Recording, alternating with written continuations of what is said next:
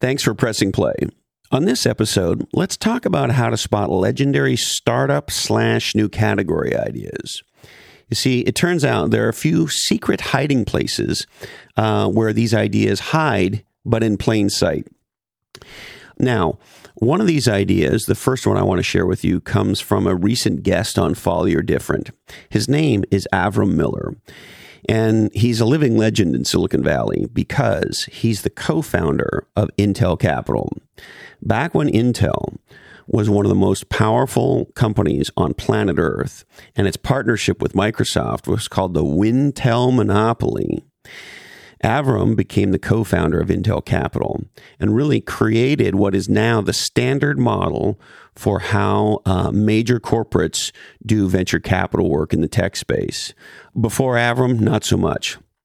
And he led investments in incredible amount of legendary companies. He had a lot to do with broadband getting popularized, et cetera, et cetera. Anyway, he's got a new book out. It's called The Flight of a Wild Duck, An Improbable Journey Through Life and Technology. And we have a legendary conversation on episode 234 of Follow Your Different.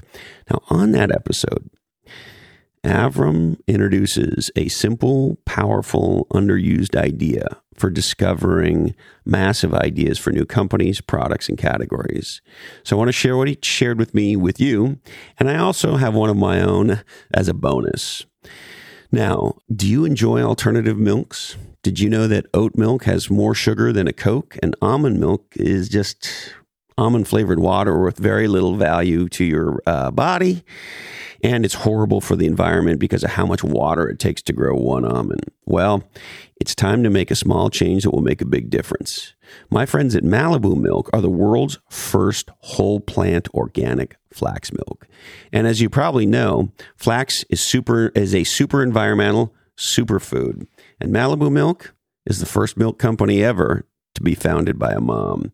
So why not check it out? Malibu Milk is the small, tasty change that makes the very big difference. Check out MalibuMilkwithAY.com, or you can find Malibu Milk on Amazon as well. Also, if you're not reading Category Pirates, you're not reading Category Pirates. And some recent letters include How to Have a Legendary Career in Tech, The Power of a Point of View, Everything is the Way It Is Because Someone Changed the Way It Was, the Category Design Scorecard, and so much more. And I also wanted to tell you about a new capability we just introduced with our friends at Substack on purchases of 4 or more. So if you have a group or you want to give Category Pirates away as a gift, 4 or more, you get a 20% discount. Go to lockhead.com and click on Category Pirates. Now, as Joey Ramone said, hey ho, let's go. This is Lockhead on Marketing, the podcast that helps you develop the lens for what makes legendary marketing legendary.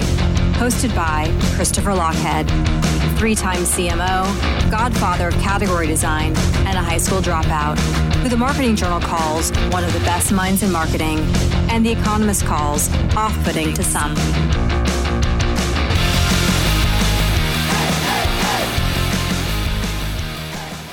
Okay, so 2 ideas. The first one comes from Avram Miller. And when he said it to me, it was like he cluned me in the head with a 2x4. Look at the past. Look at big startup failures from the past and ask, why did they fail? Do some homework. Particularly with big, high-profile startups, smart people, or even just startups that, for one reason or another, looked like they were going to be very promising and then flamed out. And begin digging into why. And if one of the major reasons why was it was just too early, maybe too technologically early, maybe for one reason or another, the mindset of society or the mindset of the targeted super consumers that you were looking at, or whatever the case may be, that for some reason, environmental conditions, it was just too early. Well, ask yourself, have those environmental conditions been removed?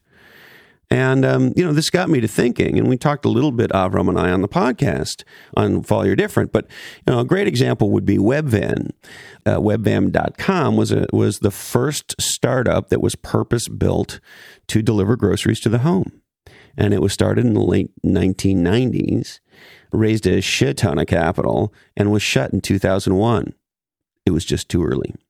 Exact same story for a company called Pets.com, a direct-to-consumer, internet-based pet retail company. Well, also shut down in 2000 and became the sort of poster child joke of failed .coms. Well, today PetSmart owns Pets.com, and they have an omni-channel strategy like every other retailer, and Pets.com became the future. Again, it was just too early. Electric cars. A lot of people would tell you, I'm not an expert, but the technology has been there for years or decades. And there were a whole bunch of reasons why the category wouldn't take off. Well, you take the technological advancements of today and a legendary category designer in Elon Musk, all of a sudden, shit's different, right? I know a guy who started a podcasting company, a podcast hosting platform in the late 90s. Then the tagline, the point of view was essentially, in the future, everybody's going to have their own talk radio show. It was just too early. There was no iPod, so they ran out of money and went away. Another great example, in the 1990s, there was a company called Exodus, and Exodus was a hosting company. Well, for a whole bunch of reasons, it didn't work. But fast forward to the 2000 pluses, and Amazon tries the exact same idea with Amazon Web Services, and they become the fastest growing B2B enterprise company in history. And yet Exodus was the exact same idea that failed roughly 20 years earlier. The same thing's true with the tablet PC. When Bill Gates originally rolled out the tablet PC, didn't happen. Environmental reasons, category design reasons, didn't work. Fast forward about a decade later, maybe a year or two. It was 8 years, 9 years, something like that. And Steve Jobs introduces the iPad and changes the world. So this idea of Avram's is fascinating. Look back 10 years, 20 years, 30 years, and look for failed startups that showed real promise. And then begin to ask yourself, were they just too early? Were there environmental reasons for the failure? And if there were, have those reasons been removed, or will they be removed? Because if you're Jeff Bezos and you were thinking about that in the context of the 90s with Exodus, and you said, you know what, let's give it a try again with AWS. That was a life-changing move. All right, so fantastic idea from Avram, and I really appreciate it. And go check out his episode of Follow Your Different. Okay, idea number 2. Look for existing category leaders that are roughly 8 to 10 years old who stopped innovating, both from a category design perspective, from a technology, product, service perspective, across the magic triangle, product, company, and category. So in other words, look for an 8 to 10-year-old company that is a category queen who is essentially taking the future for granted. Then ask yourself, is there a new mega headwind coming at them that might be problematic? And equally, and maybe even a little more importantly, is there a small tailwind that's starting that could be the driver or that opens the door, so to speak, to an exponential new category potential?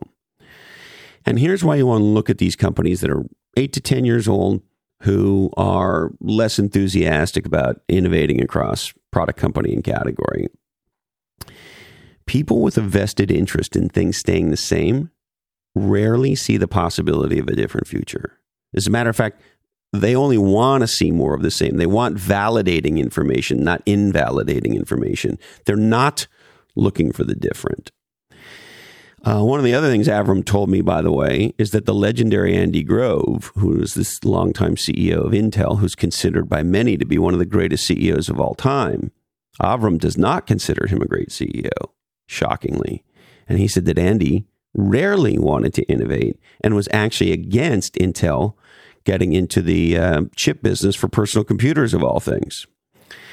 So what we're looking for here is 8 to 10-year-old companies who are essentially not innovating across the magic triangle. Also, look for generational changes on the consumer side. And any small ripple of a change in consumer sentiment, and on the B2B side, and certainly in technology, look for any kind of a platform change. So let me give you a couple examples in the B2C side. Victoria's Secret, as you know, for a long time, category queen in sexy lingerie. They made it mainstream, right? And they did it by sort of marketing the kind of the sexy part of it. They had the angels and all of that stuff. And that worked for decades. However, the leadership at Victoria's Secret couldn't see that millennials and Gen Z care about being inclusive, and would begin to view Victoria's Secret as elitist or exclusive or not welcoming of many different bodies and many different kinds of people. The lingerie category has seen a significant shift over the past 2 years. These native digitals, they prefer direct-to-consumer brands. Victoria's Secret was primarily of course, physical retailer with a website, of course. Victoria's Secret was founded before fat shaming was even a phrase, before diversity and inclusion and intersectionality were even ideas that people were talking about broadly.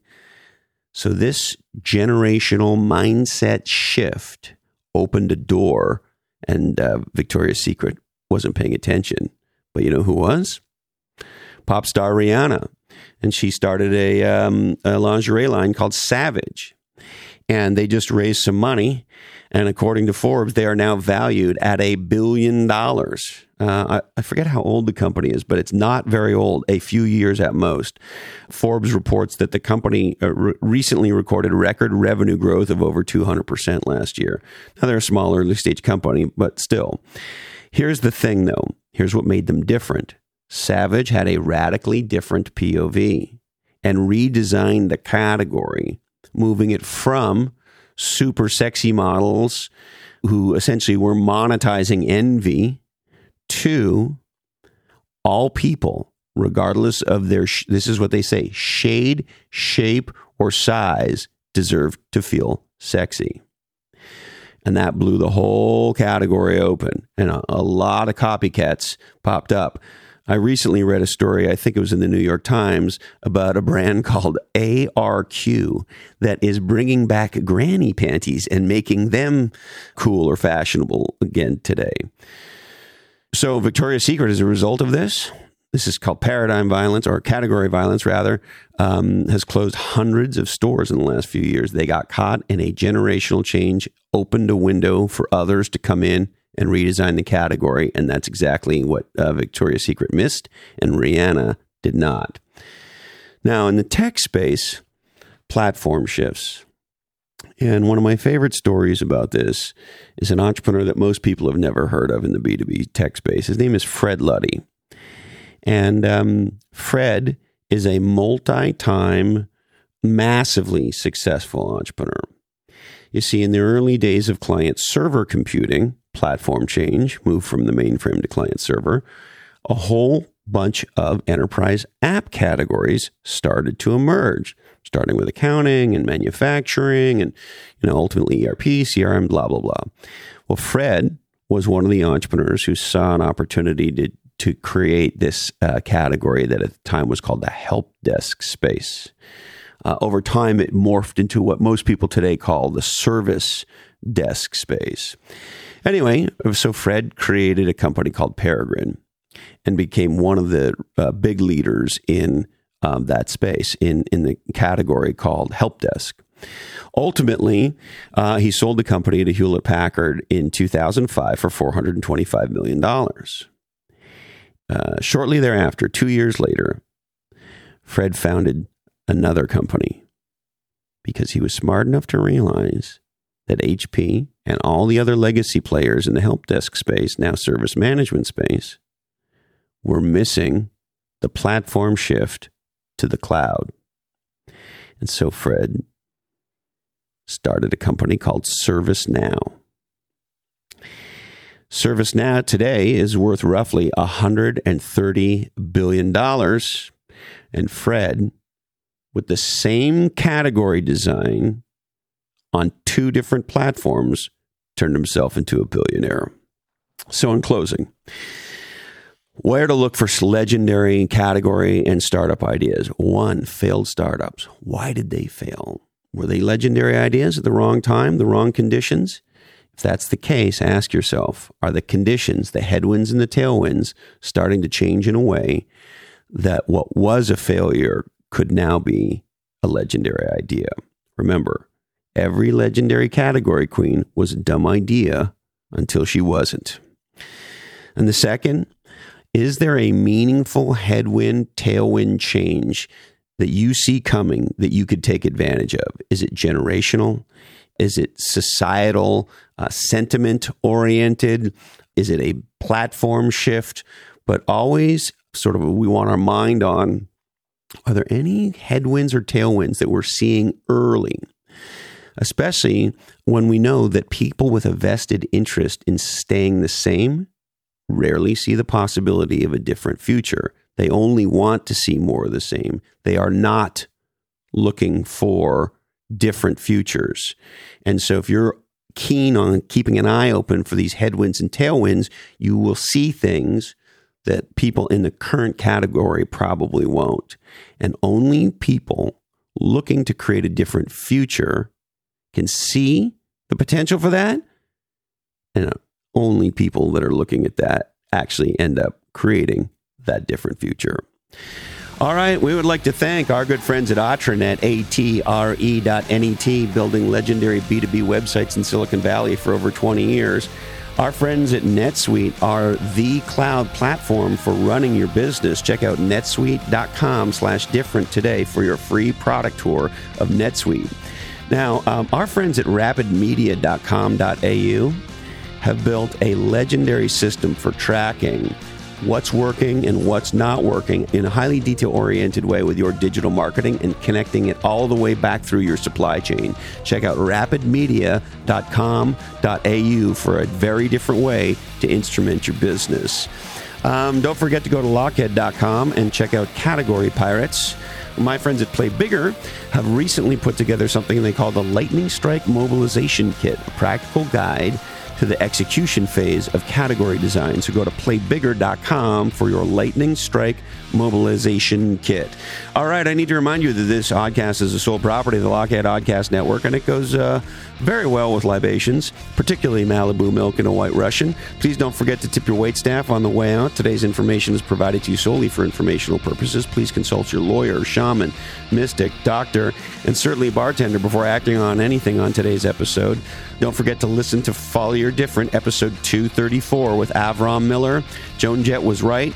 We're produced and edited by the GOAT, Jason DeFilippo. His podcast is called Grumpy Old Geeks.